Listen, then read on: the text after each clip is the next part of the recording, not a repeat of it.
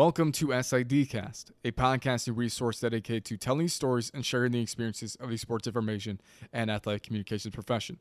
My name is David Gibson. If you could, before you get any further into today's episode, go to iTunes, Spotify, or wherever you get this podcast, leave us a rating and a review. It only takes a few minutes, and it allows for the show to grow as we expand upon our listenership, our fan base, and as well as telling the SID story. So, also be sure to go ahead and go over to Twitter and Facebook. Give us a follow at Sports Infocast on both of those platforms as well. And without further ado, let's get into today's episode.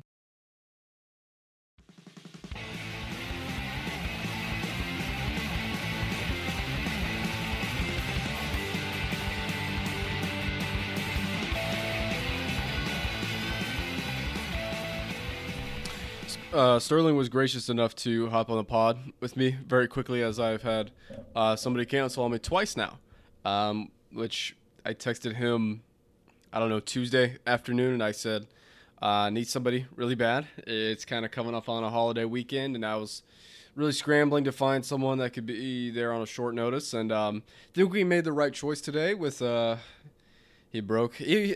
was actually on the pod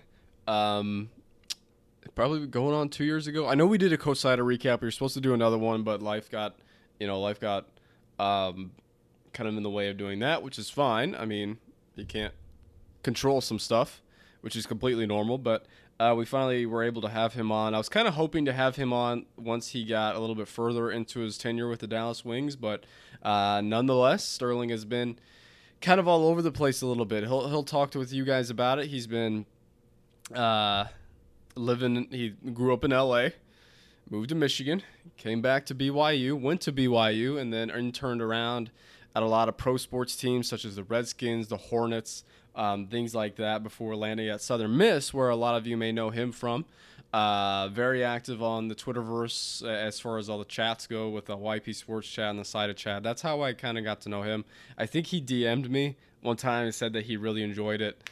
And then I finally met with him at co-sided down in Orlando 2 years ago. And I really liked him, had him on, and been friends ever since. We'll also go through about what it kind of was like. If any of you don't know, Sterling is a father of two boys, one of whom I share a birthday with, and we'll talk about that. And we'll talk about what it was like kind of in the beginning, early on in his career, while also balancing being a father. The changes he's made since then. We talk a little bit about some of the stuff with dedicating to something, dedicating to a physical activity. Sterling just got done running the Walt Disney Half Marathon, I believe is what it was. I think this is a really good one, guys. We broke the record for longest episode, so if you need to take your sweet time with this, please do. Be sure to get out your notebooks, take some notes on this one, because this one's really fun. Part of my voice through this and through right now, I think I've got something a little bit more going on as far as maybe some illness is concerned. A couple things have happened since the last episode to where I'm kind of like, okay, I should probably get this checked out. If it persists through the weekend, I'm going to get it looked at. But for right now, we're going to keep plugging away, because that's all we can do. Also, be sure to check out some of our Huddle posts. And I say that because I will be posting on Huddle for the first time starting on Tuesday. And then you can go do that by sidcast.fireside.fm/articles. You'll be able to find all our blog posts from Eric Rue, Andrew Menman, Dana Campbell, and Caleb Garner. They do a great job, and I kind of look forward to the beginning of the week every week, because that means that they send me their stuff and I actually get to read it, and I get to their inside of their life and their struggles and their triumphs and everything like that. So they're getting really good, and we're super happy to keep moving forward with this. I'd like to do something a little bit more different to kind of publicize that, but as of right now, that's just kind of the bare bones of it, as we're figuring this thing out as we go along. But anyway, guys, today we will start off episode number 117 of SIDcast with Sterling Randle of the Dallas Wings, which is a WNBA franchise for those of you that don't know. And we'll just kind of jump right into it today and see how he feels about actually being able to say WNBA in his title right here on SIDcast.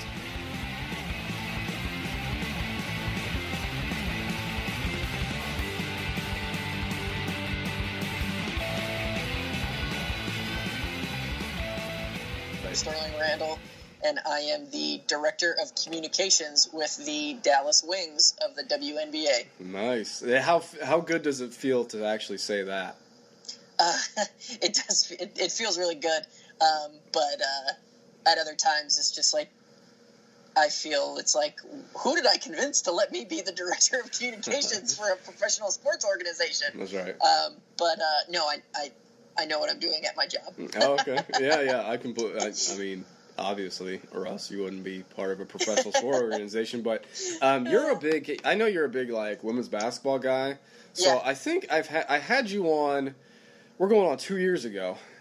Yeah, that was a really long time ago. Yeah, we're going on 2 years ago. I think I asked you this once before, but we've had a completely different audience since then. So, like, explain kind of. I know you always wanted to get into women's basketball, even when you were at the collegiate realm. So, why is that, and how did you get hooked on it?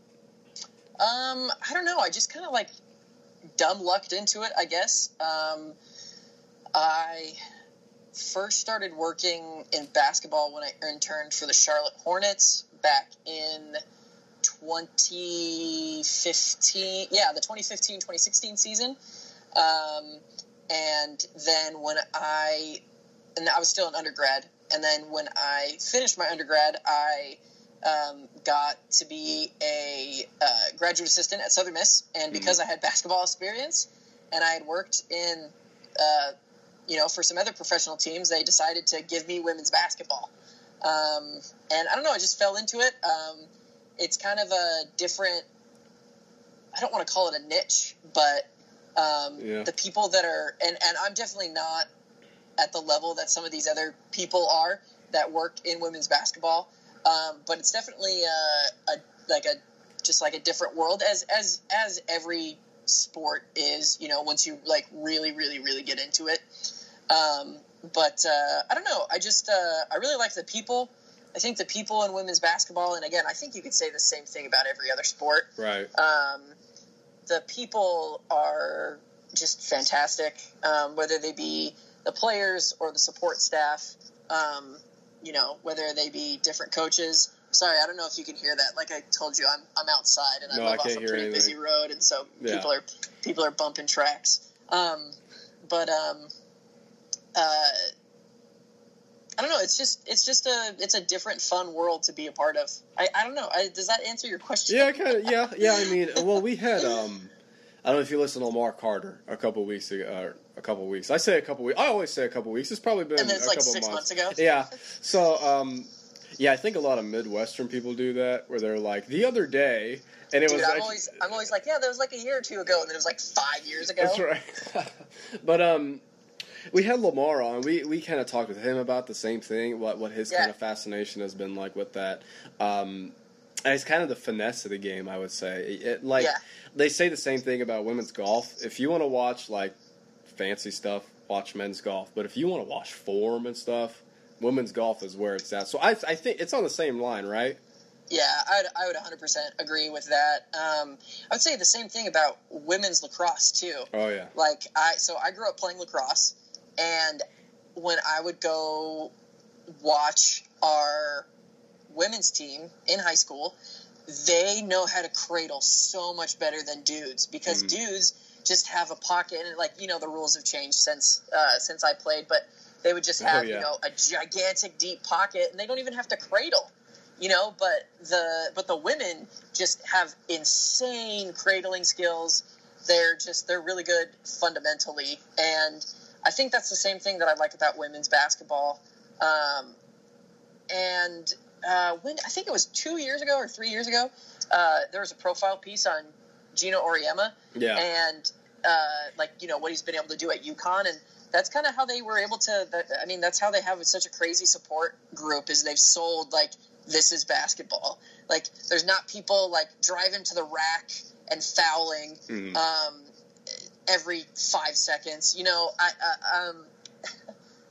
a little side story. So I ran a half marathon last week. Yeah, we'll talk about that. And while I was training for it, the weather here in Texas was true Texas weather, and it was on and off. So sometimes I'd run outside, and then sometimes I'd have to do my long runs inside on a treadmill.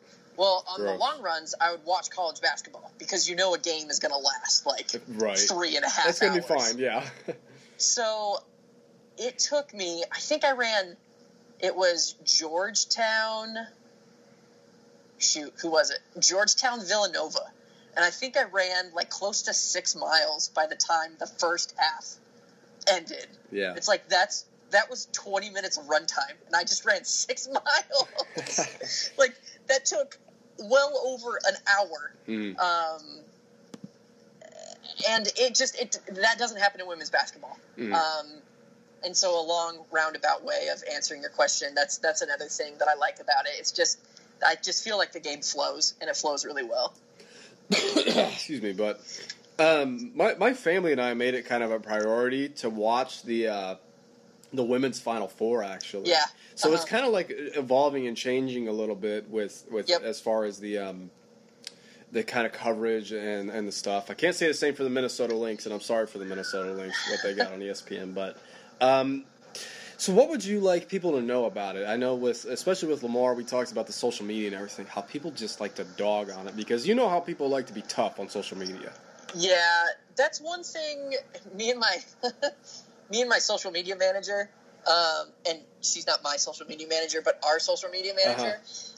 We always like to joke because through our media monitoring service, I get like all the tweets that have. I have key phrases that I get sent. And so every morning I wake up with an email, and while like I'm getting ready or, my first 30 minutes at work, I try to, I go through our clips. I see what people are saying about us. I try to categorize it through the service that we use. I categorize it into positive, negative, or like neutral. And there's some people that just need to get off the internet, and they just say the dumbest stuff. And we kind of have like a quote wall for dumb stuff. Oh yeah. Our social media manager has a dumb quote wall, and we send her stupid tweets that people reply to us. Are you allowed to say any of those tweets? No, you could probably go find them in our mentions. They're very inappropriate. But it's just people being dumb, and we just think it's funny how dumb people are. There definitely is. The coverage is getting better, like you said, but it's still not there. I have one beat writer. I mean, I have more people, but from like a traditional news organization, I only have one beat writer. For a pro sports team. Yes. Now, there's a lot of other ones. Yeah. There's a lot of other people, but they're not like traditional what you would say traditional media. Now, I feel like a old person saying like in the social media age, anybody can be a writer. Yeah, and like really can. There's some people. There's some people like High Post Hoops does some really awesome stuff. WNBA Insider does some really awesome stuff. But obviously, like we credential those people and we love everything that they do. But one wouldn't really consider them traditional media. Like, there's some people in the NBA, like when I worked for the Hornets, we did not credential anybody that wasn't like a newspaper or a like no blogs. Now there's some different organizations in the NBA that do credential blogs, like I know the Utah Jazz do. But it's getting there, and I think I don't know. There's only, I don't know. It can only go up. Right. I think to put a positive PR spin on it. Right. But the league is definitely doing some things as a whole. They just released a new logo. They're kind of going through a little bit of a rebrand. And kind of a refresh that I think is really going to push the league in a really awesome, really cool direction. Yeah, I know that the SEC Media Days, they credential some bloggers too. And I think that's kind of come around. Why do you think people are kind of hesitant to do that?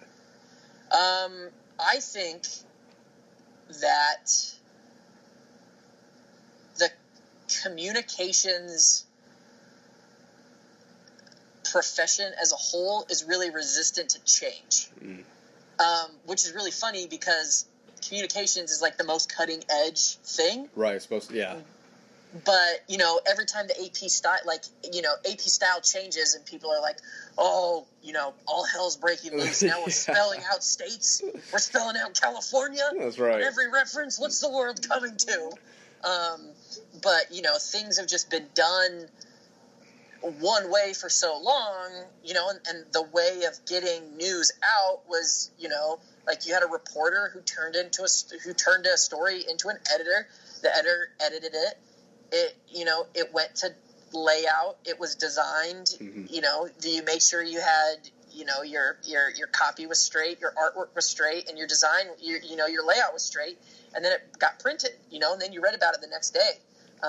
Now, you know, if my recap isn't up within, you know, I try to shoot for 60 minutes after the final buzzer. You know, if my recap isn't up, I consider it like late. It's like, oh, great. Right. You know, and you know, there was, I remember when I was at Southern Miss, like a couple of our beat writers, like, would have to turn in stories like halfway through the game. Right. Yeah. That's the way it is here now. Yeah. They cut down the deadline from 9 to 6. So what are you going to do? You can't get any gamers in there. And I mean, obviously the world has changed a little bit and people aren't reading gamers as much as they used to. But you know, kind of, again, I feel like a guest speaker in my communications undergrad that, you know, just says like the cliche things, you know, like they walk in and it's 2011 and the guest speaker's like, now who's on Twitter? Good. That's where this thing's going. Yeah. Because I just feel like I'm saying all this old man communications stuff. And my dad's a communications professor, so I also feel like I'm doing an impression of him when I'm talking about all this change stuff. But, you know, it's changing, and, you know, the way we consume things has totally changed.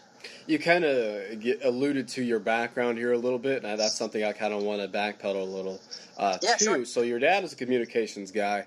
Yeah. You're wearing a Michigan State hat, but you went to BYU. I mean, explain sports for you growing up and your path into sports information initially.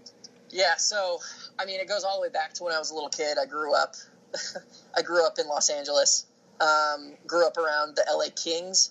My dad owned 2 print publications. He owned one that was called Hockey Player Magazine, and he called one that was called Gig. Obviously, Hockey Player Magazine was all about hockey, right? Whether it be, you know, actual recaps from games to gear reviews, to skating tips, you know, how to improve your shot, how to score more goals, yada, yada, yada. Right. And then Gig was all about music. And it's kind of my dad's 2 passions has been music and hockey. And he always taught us, it's actually the name of his business is, my dad always taught us to ride your hobby horse. And the name of my dad's business is Hobby Horse Productions.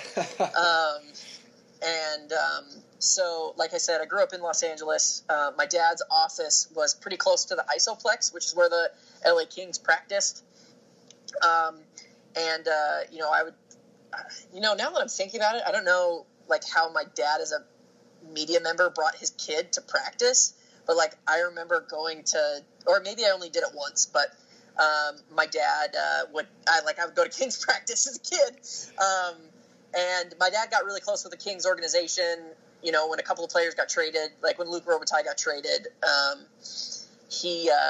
my family got invited to the going away party. You know, in 1993, I would tool around my backyard with my hockey stick that my dad had cut for me. And at the time, I'm 3 years old. But my first words were, he shoots, he scores.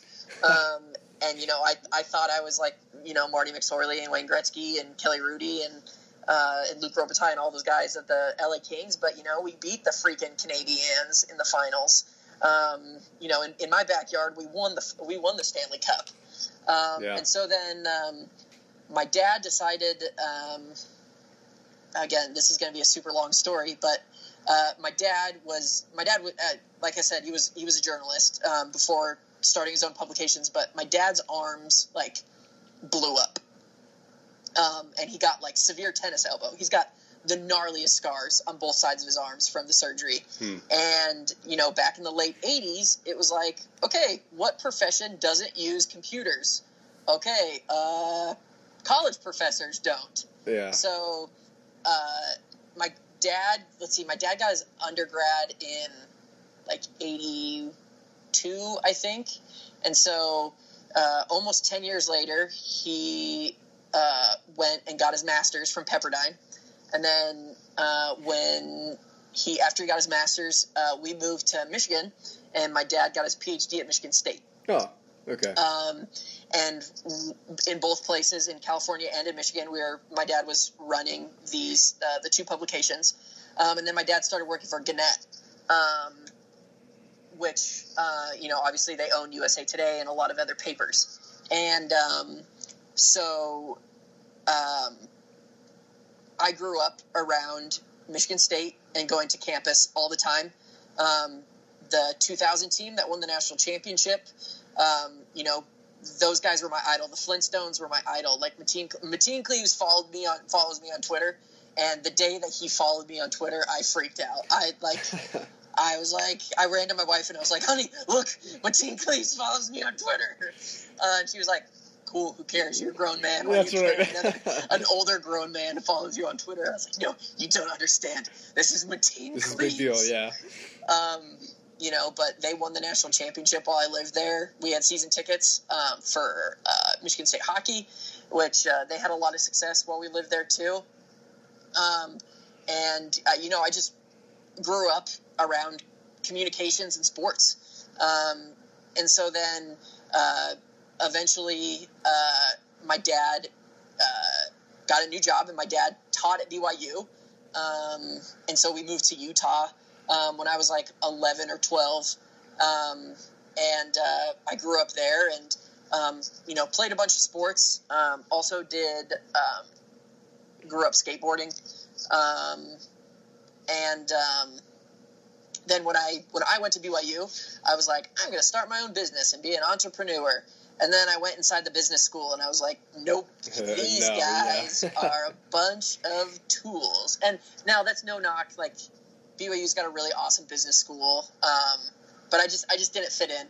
Yeah. And I guess I was just, like, resistant, because I look a heck of a lot like my dad. I think I've shown you photos of my family. But I saw you guys in the half marathon, didn't know which was you. At first sight, to be honest. And those were just my brothers. Those are yeah. Damn. Okay. Yeah, like me and my dad. When I meet friends of my dad's, they're like, "Oh my gosh, you look like a spinning image of Quint." Yeah. And so I don't know what it was, but I was just like resistant of becoming my dad for some reason. Right. And so I was like, nope, I'm not going to do communications. I'm not going to do communications. Not going to touch it. And so I did like a year and a half at BYU, and then I went on a 2-year mission for my church. And then when I came home, I was like, I thought I was going to go to med school. And so I started taking all the med school prereqs, and I took Bio 130, and on my first test, I got a 33% on it. And I was like, okay. Yeah. Maybe med school isn't for me. Yeah, what was your goal with med school? I mean, what was your outlook like then?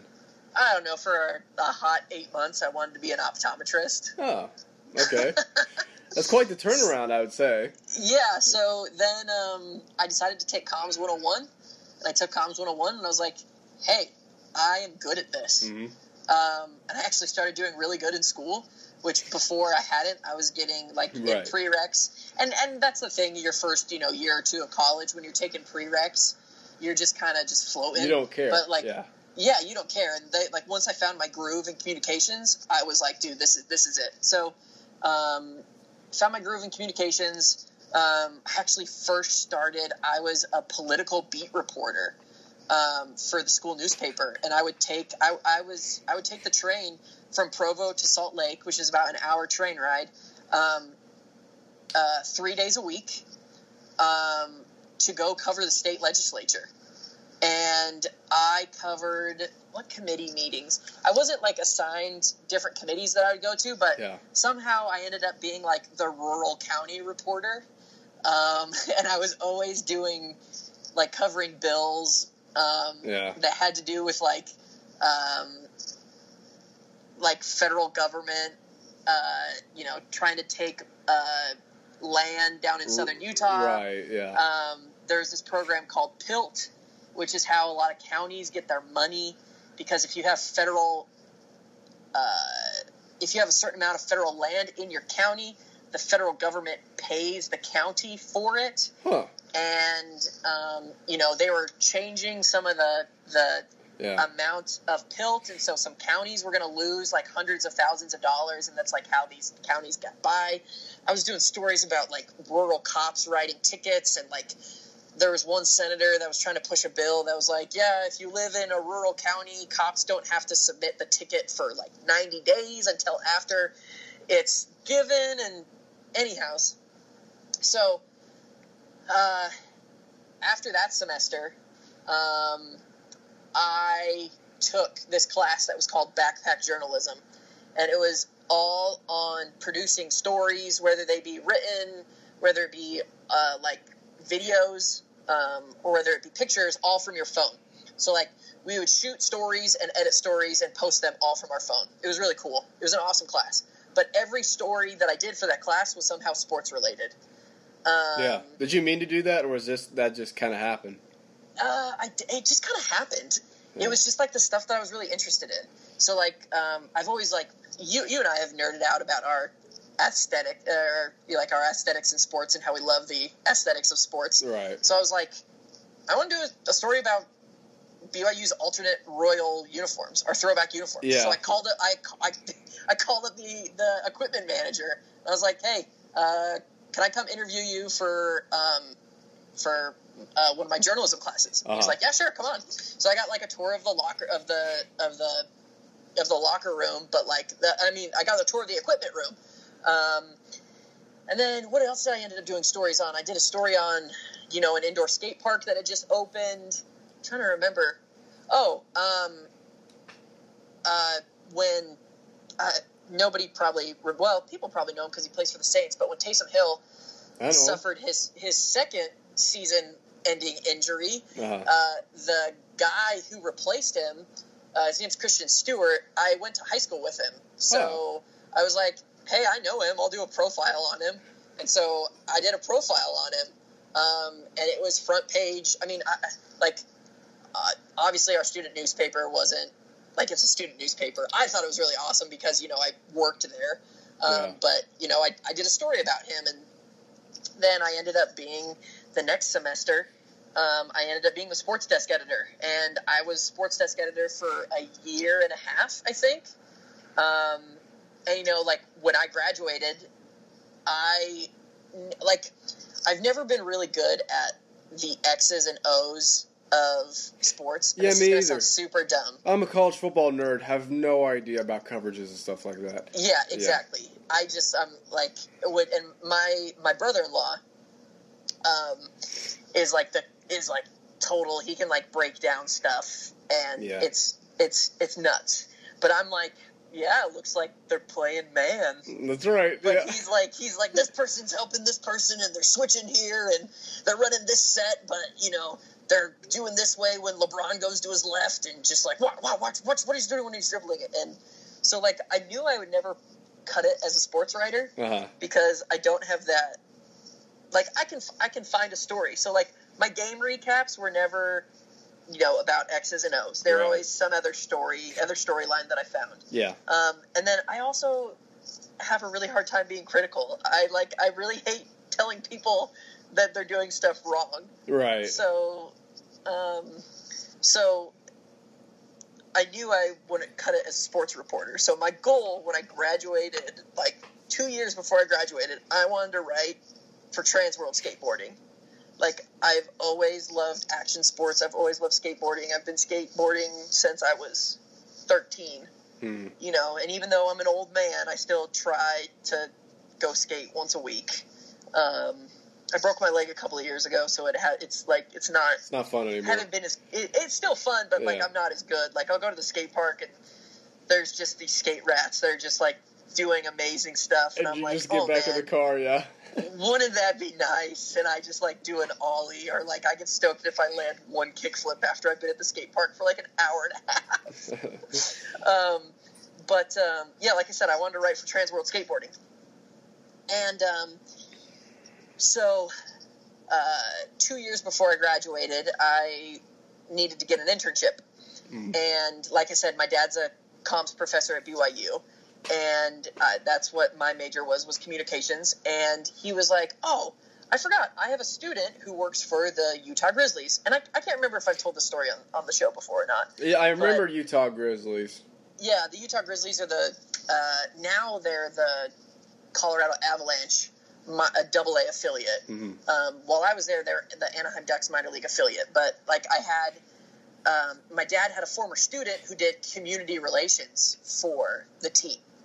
And so he was like, hey, my son's trying to get an internship. Is there any way that you can help him out? And he's like, yeah, send me your resume and I'll send it to our communications guy. Right. So this was on a Wednesday that I went up for the interview. Didn't know the guy. Sat down, had an interview. Like I put my resume in a portfolio folder. Right, yeah. It's like one sheet of paper.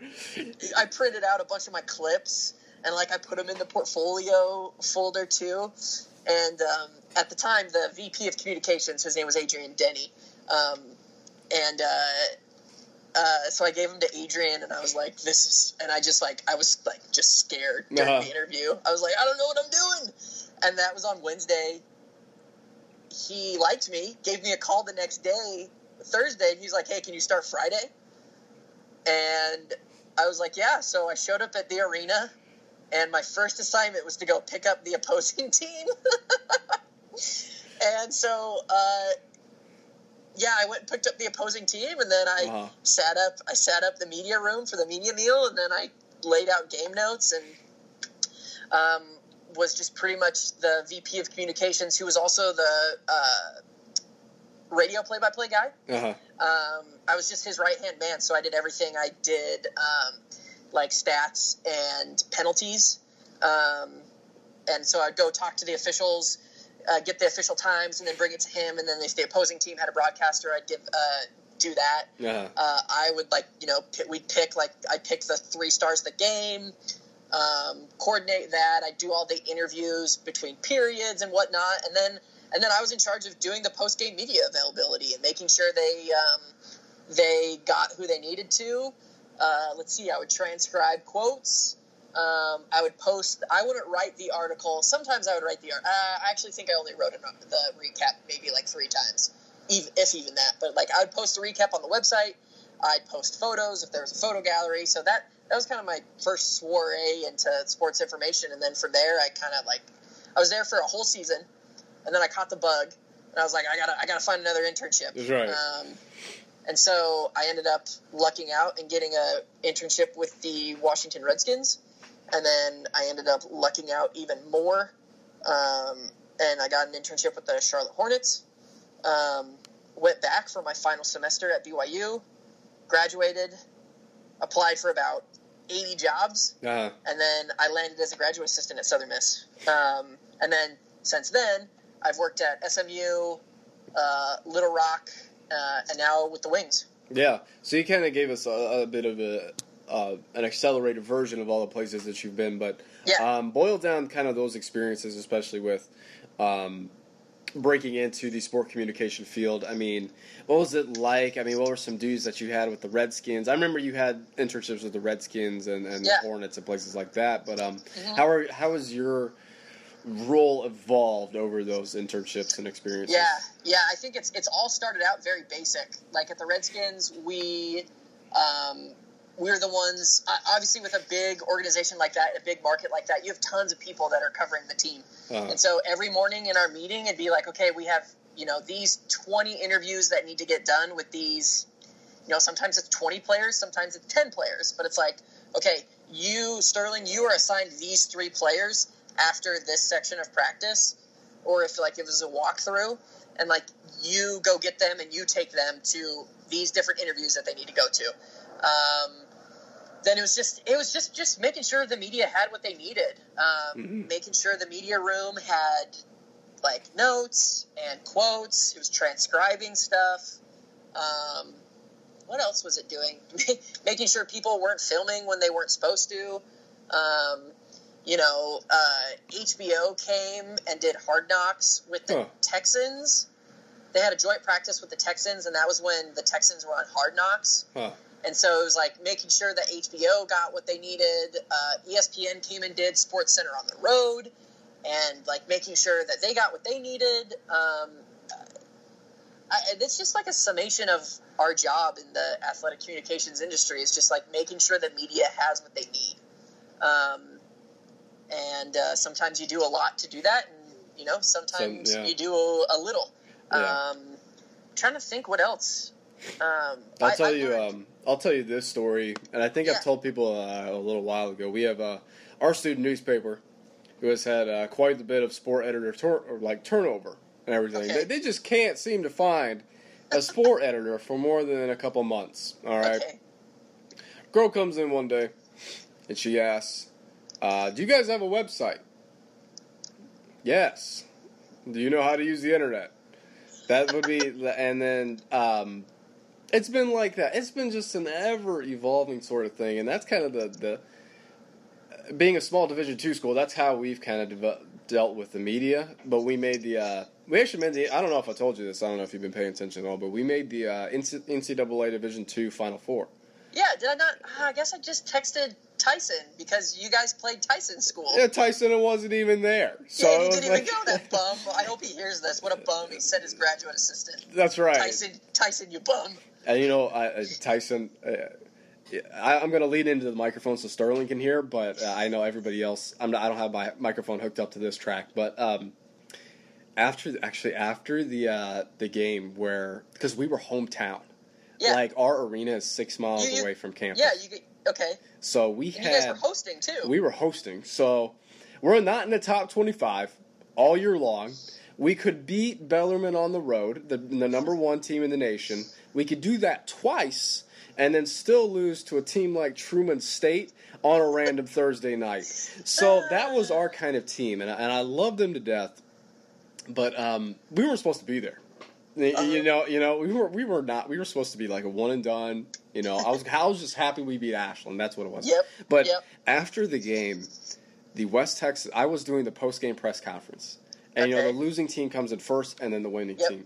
Yep. So West Texas came in first, and we broke an attendance record for the Elite Eight because we had our whole campus on the site. So. Okay. They asked the West Texas coach, they're like, did you ever feel a moment where you were out of the game? And he goes, yeah, right at the very beginning. So, yeah, and I was like, yeah, that was like, it's hard to cheer during those things. It's I know that everybody else has felt this before when there's like a big moment happening, especially with a storyline like the team that we had. We were supposed to be there, and we were winning an Elite Eight game. Like, it was very hard. I loved every second of that. But, yeah, Tyson, how dare you. I was excited for you to come, but you never showed up. Shout out to Tyson Jex. That's right. Though I give him a hard time. His wife, they did just have their second kid. So yeah. Shout out to him.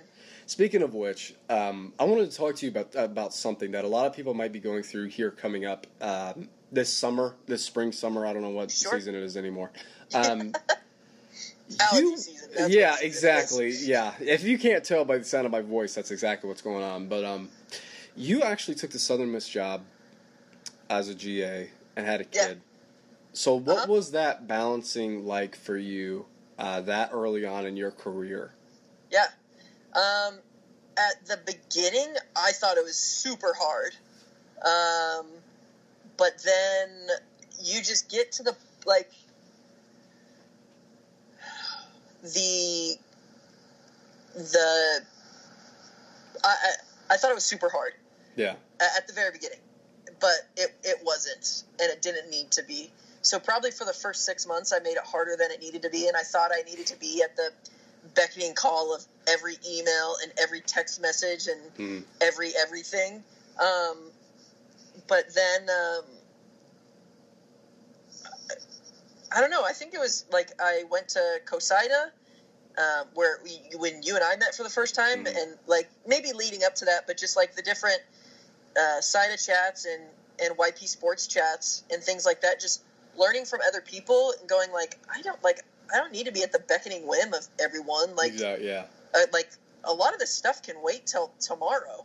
Like, unless coach calls me and her hair's on fire and she needs stats from Louisiana Tech this very second, sure, I will do it. But if it's something that can wait, you know, I'm going to make it wait. And you know, I think I've really tried to do that throughout my career. Is that like when I'm home, I'm home. Obviously, it's different with you know, if you cover sports like track and you track or golf, and that was the one thing that was sometimes it was really hard because the golf tournaments always ended at like 5. Like the round would be over, like while I was still at work, but then stuff wouldn't get finalized until later. And so like it'd be like 5:45.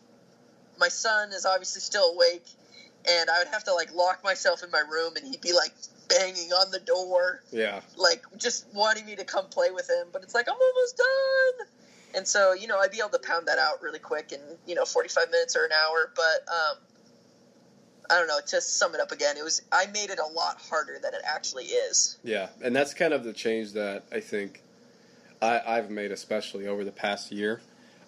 Because I did the same exact thing last year. Tennis drove me insane with just the amount of requests and everything that they had.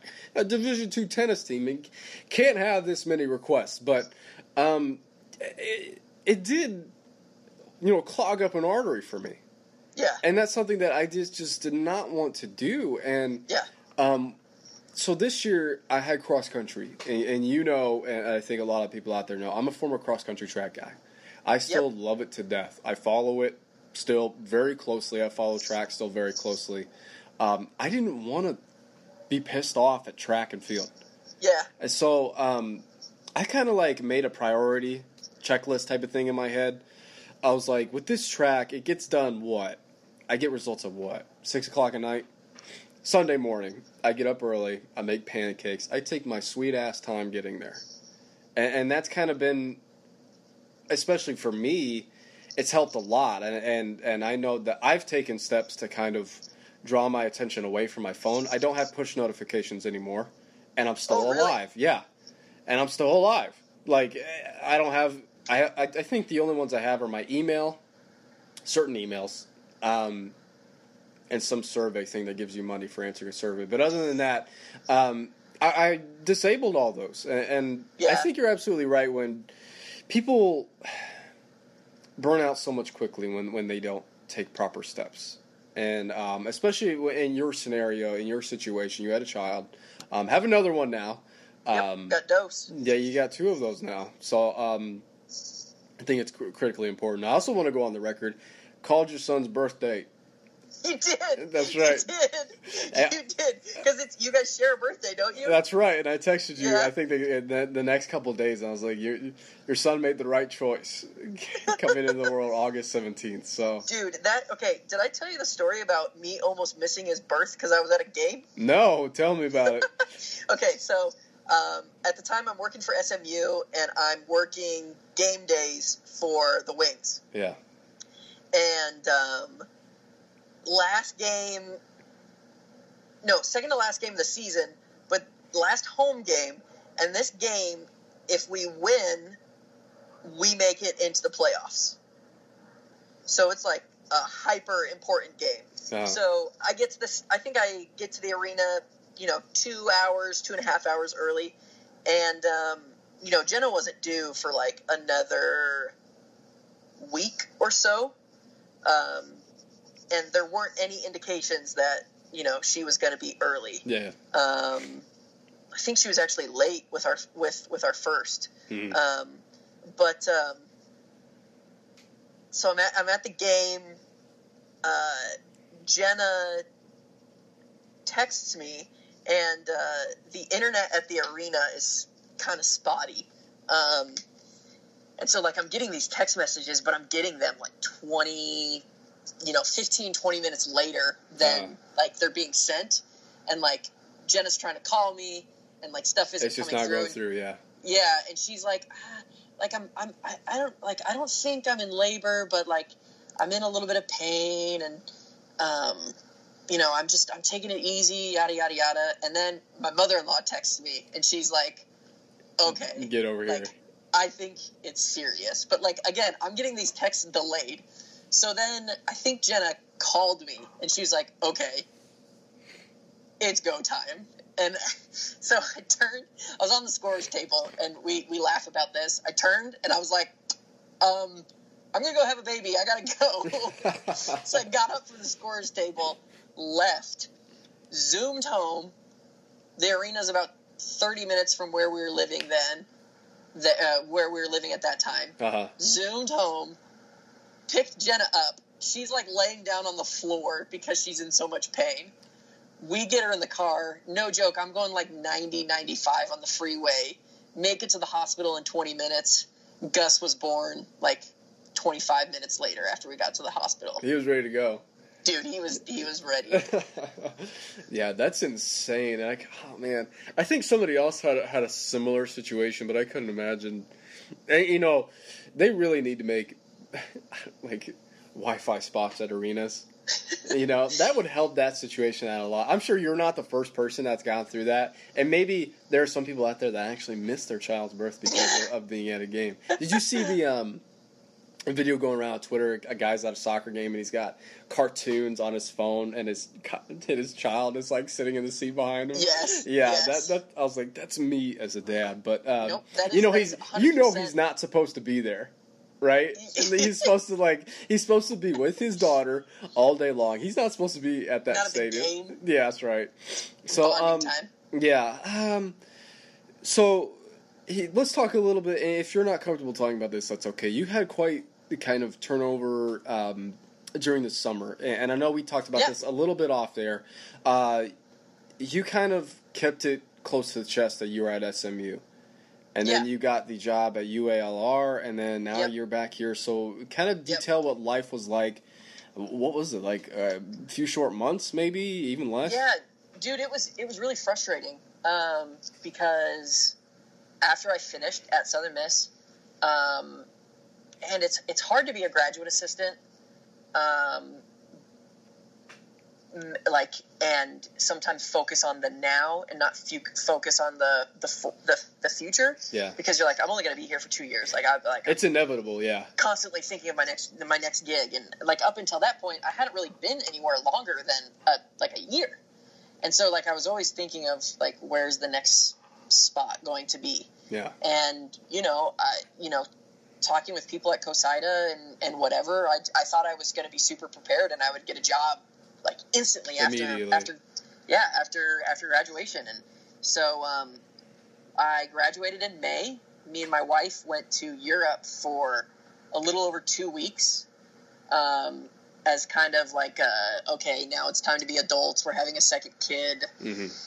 I'm going to get a real job, yada, yada, yada, is our, like, kind of our last hurrah. And I had an interview while I was in Europe. Okay. I had a phone interview. Like, I was taking phone interviews while I was in Europe, like having to do like the time difference. But I swear I was like what's that saying? Like, always the bridesmaid, never the bride. You're good. I just felt like I was always the bridesmaid and never the bride with every job that I applied for. Mm-hmm. I was like I was like one of the 3 finalists for it, but just like never got a job. So then that was in May, and then I'm just like twiddling around at home until like July, when I had applied for a position at SMU that they ended up not I applied for a position at SMU that they ended up not, like, I got an interview for, and then they're like, hey, sorry, we went with a different candidate. But then a couple months later, they called me, and they're like, hey, we just had someone leave. Do you want to come work for us? And I was like, yeah, of course. Yeah, absolutely. It was hourly paid. It was, I could get paid overtime. And I was secondary contact for men's basketball, and then I was the main contact for men's and women's golf, which is, like, right up my alley. It was almost the same sports that I was doing at Southern Miss. Right. And I was doing men's soccer. I loved it. But I was also still applying for full-time gigs because, I was getting paid like $10.50 an hour. And right. You can't be, I can't be a grown man and pay for a family earning $10.50 an hour. Yeah.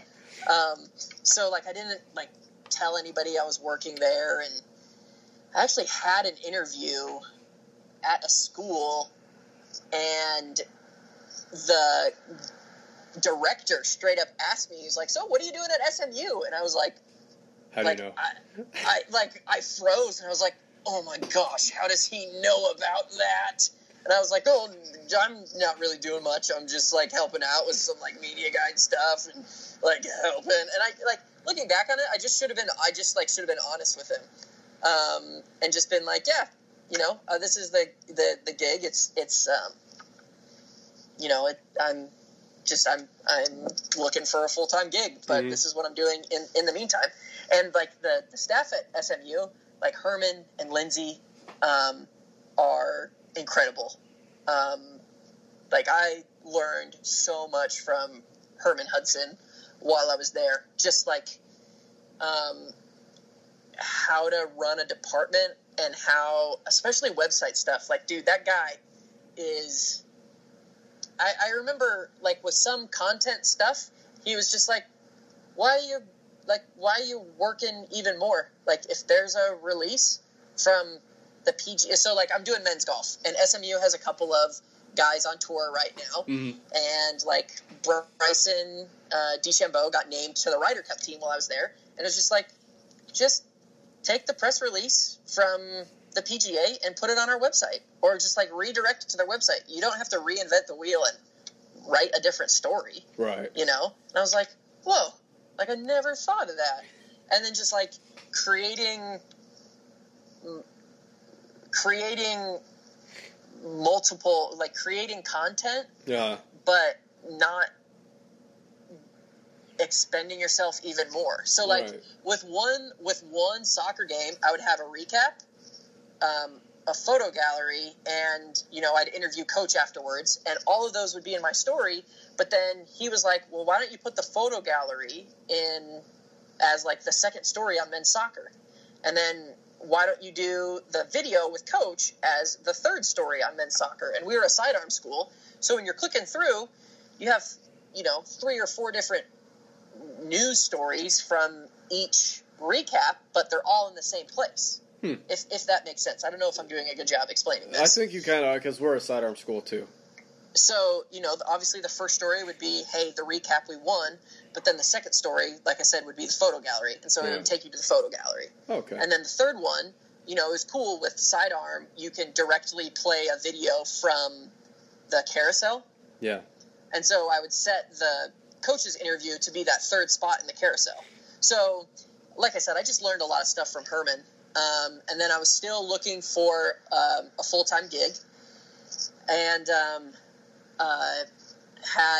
there's a position at Little Rock that opened with women's basketball. And I was like, oh my gosh, I got to do this. And I really missed not being with women's basketball. And Little Rock has a really successful women's basketball program. And we had actually played them while I was at Southern Miss. We played each other in the WNIT. So I applied for it and ended up, getting an interview and getting an on-campus interview. And me and my wife felt really good about it. And we took the job and, took the job when we were offered it and went up there in September. And it was awesome.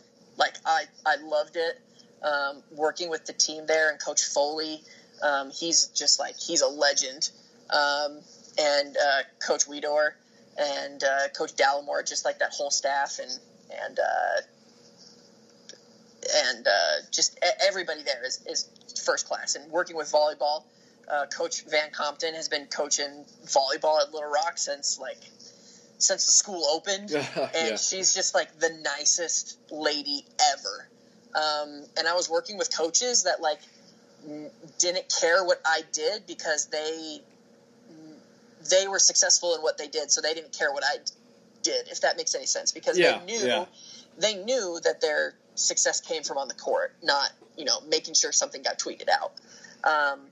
So that was awesome. I got along great with my coworkers. And then after we were there for a little bit, and, backpedaling a little bit, my wife, ever since I started working at the Redskins back in 2015, my wife had been working remotely. And, we had just moved to Little Rock. We were there for like 2 months. And this job that she had been working for that had been awesome. And, obviously, we know we don't make a whole ton of money in sports. But they let her go. And it was like, oh my gosh, what is going to happen? We were getting along fine with just my, salary. But it was just, it was tough, you know. It was really stressful. And then randomly, out of the blue, I had this opportunity with the Wings come up. And I was so scared to tell my boss. Yeah. But I told him, and he was like, dude, you're doing what all of us would do. So that didn't make it any easier to leave, but I didn't feel as guilty for leaving because, I'd only been at Little Rock for like not even 4 months. And I had left and I came here to Dallas. And so it was just crazy. But again, him saying like, you're doing what any of us would have done, really kind of, not gave me assurance, but definitely helped. Right. Yeah. It definitely helped, the process. I don't know. Does that make sense? Yeah, that makes sense. Yeah. Cause I think he kind of gave it, not really permission, but kind of whatever a synonym. Oh, he was mad. He was mad. He was like, "Dude, you're killing me. Now I'm gonna we're gonna have." And not luckily, but he had hired 2 just kick-A GAs, and one of them, the last 2 weeks that I had before I left, I trained him. Shout out to Jeff Rebello. The guy's a champ. And the guy wins championships. He was the SID for a soccer team, and they won the conference championship. And then he took over for me, and they won. The women's basketball team won the conference championship and went to the NCAA tournament. So he's a good luck charm. Dude, he's a total good luck charm. He's doing baseball now, and baseball's killing it. So I wouldn't be surprised if they win the Sun Belt this year because of good old Jeff. But there were other people that, had to pick up more work because I left. But again, Rand, that's the director at Little Rock, and Rand is awesome. And I made it so much harder for him because I left and he had to pick up slack. But I don't know, like I said, he told me, you're doing the same thing that any of us would have done. And so that really, I don't know. It didn't make it easier, but it didn't make it okay. I guess I'm having a hard time articulating. No, you're good. What I'm trying to say is, as a communications professional, I'm having a hard time communicating. But I don't know. It made it okay for me. I didn't feel as guilty for leaving. Now I still felt bad, and I put him in a hard spot, but it all worked out and everybody survived. Yeah. We're bumping up against time here a little bit. I got one more question before I'd like to advance to some other questions that I think I've asked you before. But go for it. Biggest differences that you have found between being in a professional organization versus being in a college organization, other than the obvious? Yeah, so the way that I like to explain it, I don't know. At my high school, we offered 2 different versions of calculus. We offered AB and BC. And I'm not a math guy. Either am I, but this is the best way to explain it.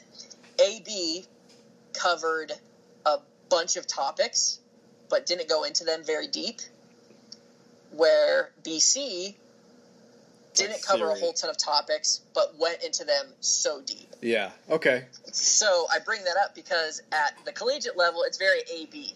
Like, you're doing so much with a bunch of different sports. Like, you're a jack of all trades. Right. But here, like, I'm deep diving into everything basketball. And that's a lot of fun. But sometimes I do miss just, like, breaking up I don't want to call it the monotony, but sometimes I miss, like, you know, being knee-deep in basketball and then being able to jump into golf for a little bit. Right, yeah. So I think that's the biggest difference that I've noticed is just, like, the concentration.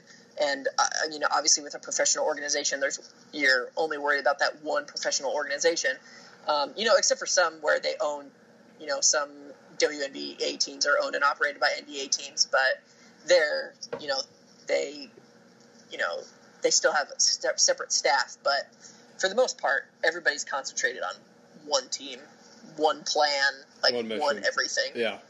Okay. That sounds fair. I've asked you these questions before, and as I kind of mentioned a little bit earlier, it's been about 2 years. So I think I just glanced through a little bit ago. I know I've closed Chrome since I'm not using Zencaster, but I think it'll be sidcast.fireside.fm/ it's in the 20s, I believe, is our first ever Cosida recap. Yeah. It was after Cosida, huh? Was it like 29? No, 29. I know 29 because it was a guy from IU East. It might have been like, and I know it's not 25 because that's Jason. So it might be like, I think I took a break after Jason. I know I took a big break, and then you were my first episode, and then I didn't take a break for like a year. Yes, David knows the episodes like he knows his children. That's right, and I think it was like 26 or 27.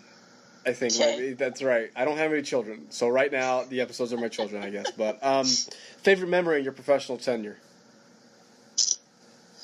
Ooh, I think I told the story. I was working for the Hornets. It was on media day. I was standing next to Kemba Walker. You know those like movie theater velvet ropes? Uh-huh. So it was my boss, Kemba, and me.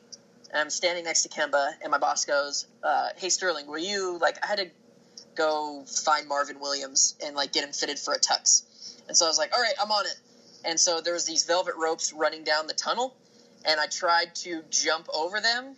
And like I said, I broke my leg a couple of years ago, so I don't have as much hop off my left leg as I used to. That's right. So my foot clipped the velvet rope, and you know they have like those metal stands? I knocked over about 12 of those. Every of them, yeah. So Kemba's standing right there, and he turns and he looks at me and he goes, "Yeah, listen, dude, I don't think this is going to work out between us." So, yeah, that's my favorite memory of my professional career so far.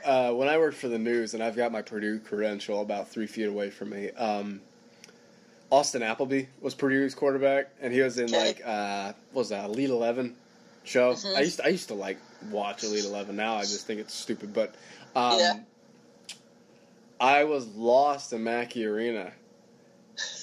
And I was just, like, walking around. I was just walking around wandering, you know, like, just picking my nose and everything, and then Austin Appleby's like walking down the hall, and I'm like, where are you supposed to be? And he's like, this way, and I'm like, can I follow you? And he goes, yeah, sure, why not? So I just like chilled with Austin Appleby for like a good 5-10 minutes before we actually got to the conference room. So I think I'm in the same boat with you. Maybe not as embarrassing as yours, no offense, but yeah.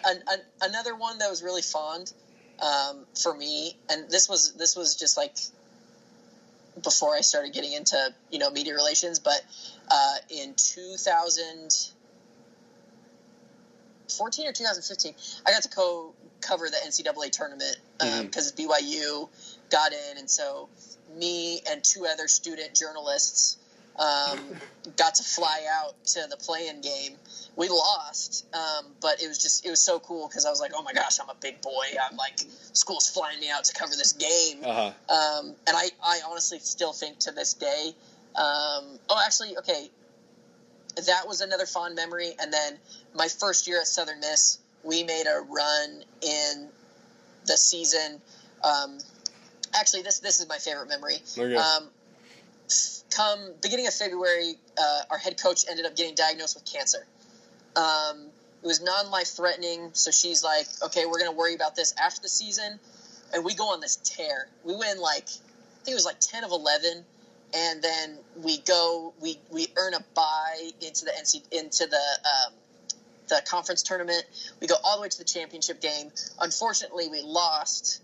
But that run that we ran on, it was just it was unstoppable. And there was just so many good storylines that came out that I was able to help get out. And part of it, coach, got some national pickup from some outlets with her story. Cause you have this coach that has lung cancer that's still coaching. So that actually is probably my most fond memory. Yeah, I would say so. She's probably I'll shove some dirt on it. Let's finish this thing, and then I'll take care of it. Coach McNellis, she's the freaking best. That's right. Sounds like it. So, what's one thing you're interested in to learn more about in this profession? I think I said this last time because we talked about this. I actually think this is the last time. But I always want to get more into the whys of things. Yeah. And a little bit more of the hows of things, if that makes sense. Mm-hmm. I have a friend who does PR for AAA baseball, and him and I are always bouncing ideas off each other, and I swear he always has crazy situations that happen to him, but I'm always like, oh, I've never thought of that situation. What would I do in that situation? That's minor league baseball, yeah. So I kind of always I like learning and talking to other people, and not disaster PR, but I know another guy who did PR for the Nats when they shut down Steven Strasburg right before the playoffs, and so I love picking his brain how'd you guys handle that? What do you do? So I guess just unique circumstances. I like talking to people about unique circumstances and finding more about the whys of they did certain things and how they ended up doing them. Okay. All right. That's fair. We kind of alluded to this a little bit earlier. You just got done running the half marathon at Disney. Is that it? So what was? Yep. I know I talk a lot about work-life balance and everything, but how did you? First of all, how'd you do? I know you've ran a couple COSIDA 5Ks, but and second of all, how was the training and everything leading up to it? I mean, how'd you balance work with that? Yeah, training was really easy. It doesn't get the training for a half marathon. The training program that I had was really easy. Let's see, the longest that I ran before the race was 12 miles, and that was 2 weeks before the race. Yeah, you're supposed to peak right then, yeah. Yeah, and then it was every other week was my long week. So I did, obviously 2 weeks before I did, 2 weeks before I did 12, and then 2 weeks before that I did 11, and then yada, yada, yada. Right. But it was really easy at the beginning because it didn't get long. It didn't get, I think I started training in October or November.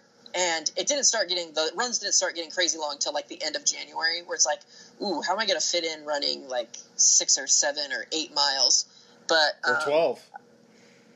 So those were on Saturdays. Oh, okay. Which I would save all my long runs for Saturdays, which right now during the off season my Saturdays are open, and so obviously that'll change during the season. But it was just making sure, sometimes I got home late from work because I would just go straight to the gym and I'd run as soon as work ended. Or a couple of times I went and ran. At my office has a gym. It's really convenient and really nice. But sometimes I'd be okay, I can run 5 miles in about an hour. I'm just going to run 5 miles on my lunch break. Yeah. And so I would do my run then. And then it was just focused and being disciplined. And that's how training went. And then it also really helped having my wife be hey, don't you need to go on your run? I was yes, I do. Okay, I'm going to go. Yeah. But I finished in under 3 hours, which it was a little bit slower than my goal, but I beat my previous half marathon time by 20 or 30 minutes. Oh, well, that's not bad at all. I mean, I did the same thing in high school. I'll tell you this, and before I get into anything else about the training and everything, but Yeah. when I was a sophomore, I was a 3,200 meter runner. Oh, so I was a 2-miler. I was running 8 laps. We hosted dual meet with one of the maybe top 30, top 40 teams in the state for cross country. Yeah. And they were coming to our track. So I was running up against these guys who had made state, who had broken several records at Seymour. I was nowhere near their level, to be quite frank. Yeah. And we were beating them head to head for the first time since like 1980 something, with our sprinting and everything. So, Did it all come down to you? Literally, because it's the 3,200 and then the 4x4. Our 4x4 was going to win. We were going to be just fine. It came down to 3,200, and it was me and like 2 other guys for us. And the 2 other guys, I loved them to death, but they were not up toward the front. Okay. So my coach comes to me and he's like, I need you to get second place. Second place and we win this thing. My previous best time before that was 10:55 for 2 miles, which is, I mean, it's like, what, a 5:30 mile back-to-back? Yeah, no big deal. So yeah, seriously. So I am hanging with these guys as long as hard as I can. Yeah. And every part of my body is just locking just on fire. up. Yeah, it's on fire, locking up. Maybe with 2 laps to go, I start to fade a little bit. I end up getting my PR by 30 seconds, which awesome. is quite a bit. Yeah. I got 4th. Oh, no. We didn't even win. Oh, no. And I was still, like, walking around mad because I had, like, lost. Yeah. Yeah. So, I guess it's some sort of thing. But how do you... Yeah, go ahead. Well, I was just going to say, the thing with my race is, like, I kept my splits between 11.5 and 12.5, which was I was super happy with. Like, I kept it consistent. Yeah. And that's the best you can beat. So that's what you have to run at pace or negative, and you did that. Yep. So I mean, it's a W. And part of it, like, I went with me. It was my 2 older brothers and my dad, and we decided, like, hey, let's go to Disney World and run a half marathon. And I remember, like, the night before the race, I told my brother, I was like, dude, my oldest brother, I was like, dude, I'm so nervous. He's like, dude, you're just running. Like, exactly. Don't worry about it. And I was like, that's true. Like, I'm like, nothing's on the line here. Like, I'm just going to go have fun. And so, like, I did that. And it was really awesome. How did you pick and how did you commit? Today, for example, I'm going to write my first huddle post here next Tuesday, so for anybody that's like, it's going to be basically about this stuff, listening to the voice in your head. I lost this morning, and I listened to the voice in my head, and I did not get up, and I did not work out. Yeah. So I was like, later today, I have a take-home exam here on my couch. I was doing that, and I'm like, I need to go do something. I'm going to go run for the first time in weeks. Yes. So I ran a mile, and I was like, oh, okay. I'm going to do something else. So I rode for a mile, like on the row machine. I was like, I'll do something else. So I went and worked on my core for maybe 20, 25 minutes. I was like, okay, I still got some more in the tank. We got a rock climbing center here on campus. I love rock climbing, so I did that. It gets to be around every time around the Boston Marathon where I'm just like, I just want to commit to running again. Yeah. But it's like hard because I like doing all these other things. It's finding that. Yep. So what was it like kind of committing in the beginning, especially for something like that? I mean, had you ever gone 12 miles before? What was your mentality like? So I ran a half marathon 2 years ago. Okay. Yeah, actually, exactly 2 years ago. It was April of 2017. And the longest I had run before that, like up to the training, I did not train at all. Yeah. The longest I ran was like 5 miles, maybe 4. And the day of the race came, and I ran 5 miles.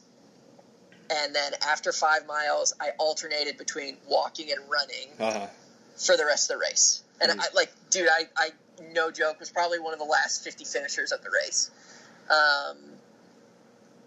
I didn't even get a picture in front of the backdrop because it was like taken down by the time I finished.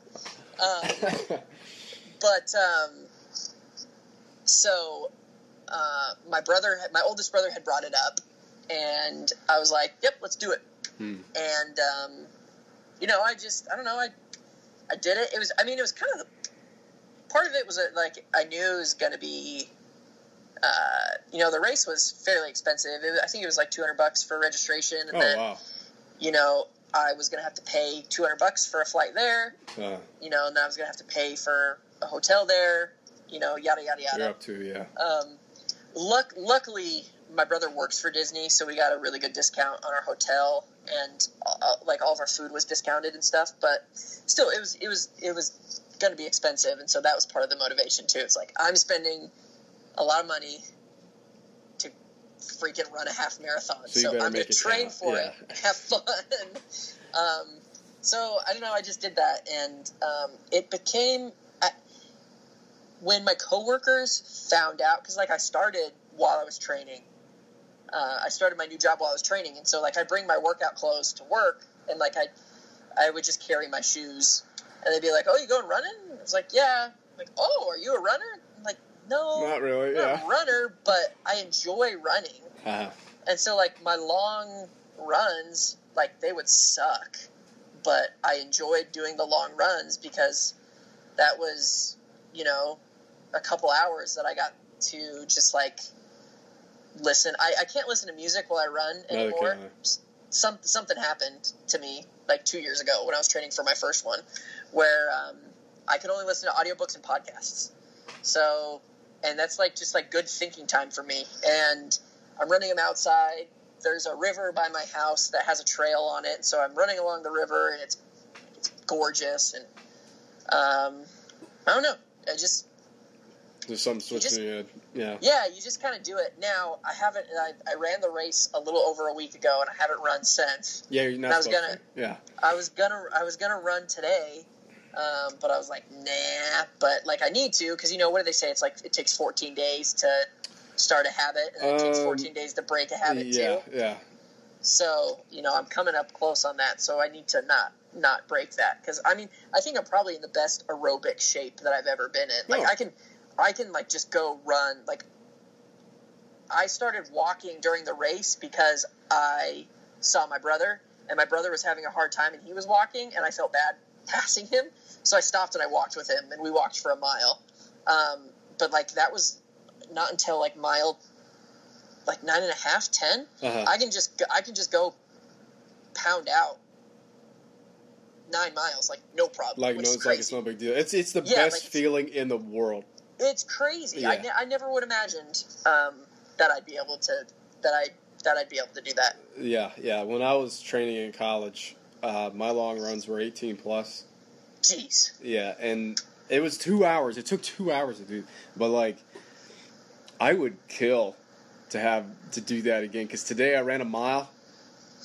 I thought my knees were going to explode. And then I went and rode, and that made it a little bit worse. Then I rock climbed, which is also aerobic, so it's I don't know. It's just different. You're supposed to actually, what we did, and you don't have to take this.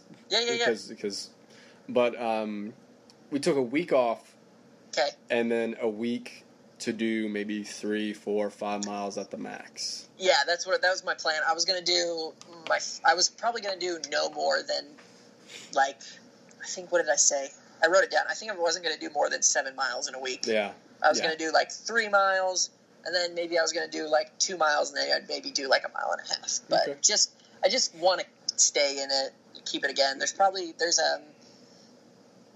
I will probably run another half marathon in tops 2 years, but I want to do another one in a year. Okay. All right. Well, sounds great. It's always good for, especially people out there, to have some goal. And it helps to put down a $200 deposit. That might give you a kick in the pants. It does. It helps. So money's a great factor, a motivating factor. Let's see here. I got a couple more questions, then I'll let you go. Go for it.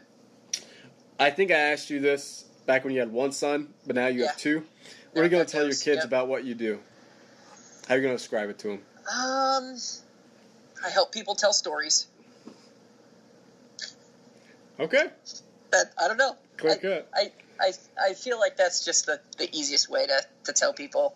I help people tell stories. Okay. All right. Well, perfect. next time someone's in the Dallas area, and you're, I think we talked a little bit off here. You're like a mile and a half away from Ranger Park. So if you're ever in the area for a Rangers game, where's the best place to eat?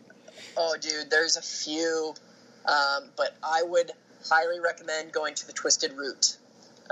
There's one, if you're ever going to a Cowboys or a Rangers game, there's one super close to the stadium. It's an awesome burger joint. There's a couple in DFW. There's actually one in the Dallas-Fort Worth Airport. So if you're ever in the Dallas-Fort Worth Airport, hit up Twisted Root. It's a fantastic burger joint. All right, and if anybody wanted to get in touch with you, maybe have some follow-up questions for you, what would be the best way to do it? Yeah, hit me up on Twitter at SterlingComs.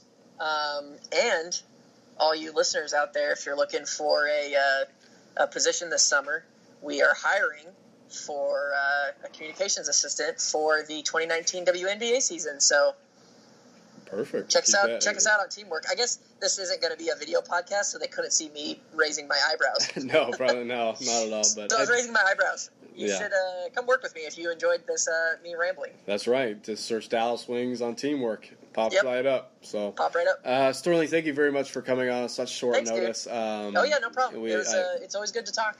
That's right, exactly. So we very much appreciate it.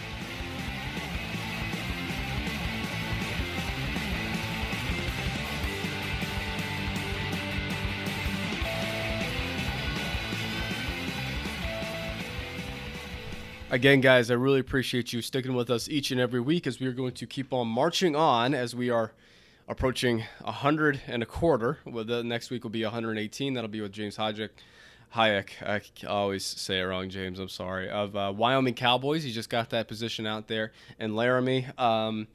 Super excited talking to him. Actually, I met Sterling and James at the same exact time in Orlando, so it's kind of ironic that they're going back-to-back like this. But nonetheless, I'm really excited to catch up with James in the next week or two and be able to kind of see what he's doing with his life with the Cowboys. Anyway, guys, do as the intro says. Follow us on social media at SportsInfoCast. Sign up for our newsletter, sidcast.fireside.fm/newsletter. It's like a Google form. It's like 3 questions. You've got time is what I'm saying. Also, leave us a rating and a review over on iTunes or wherever you get these podcasts.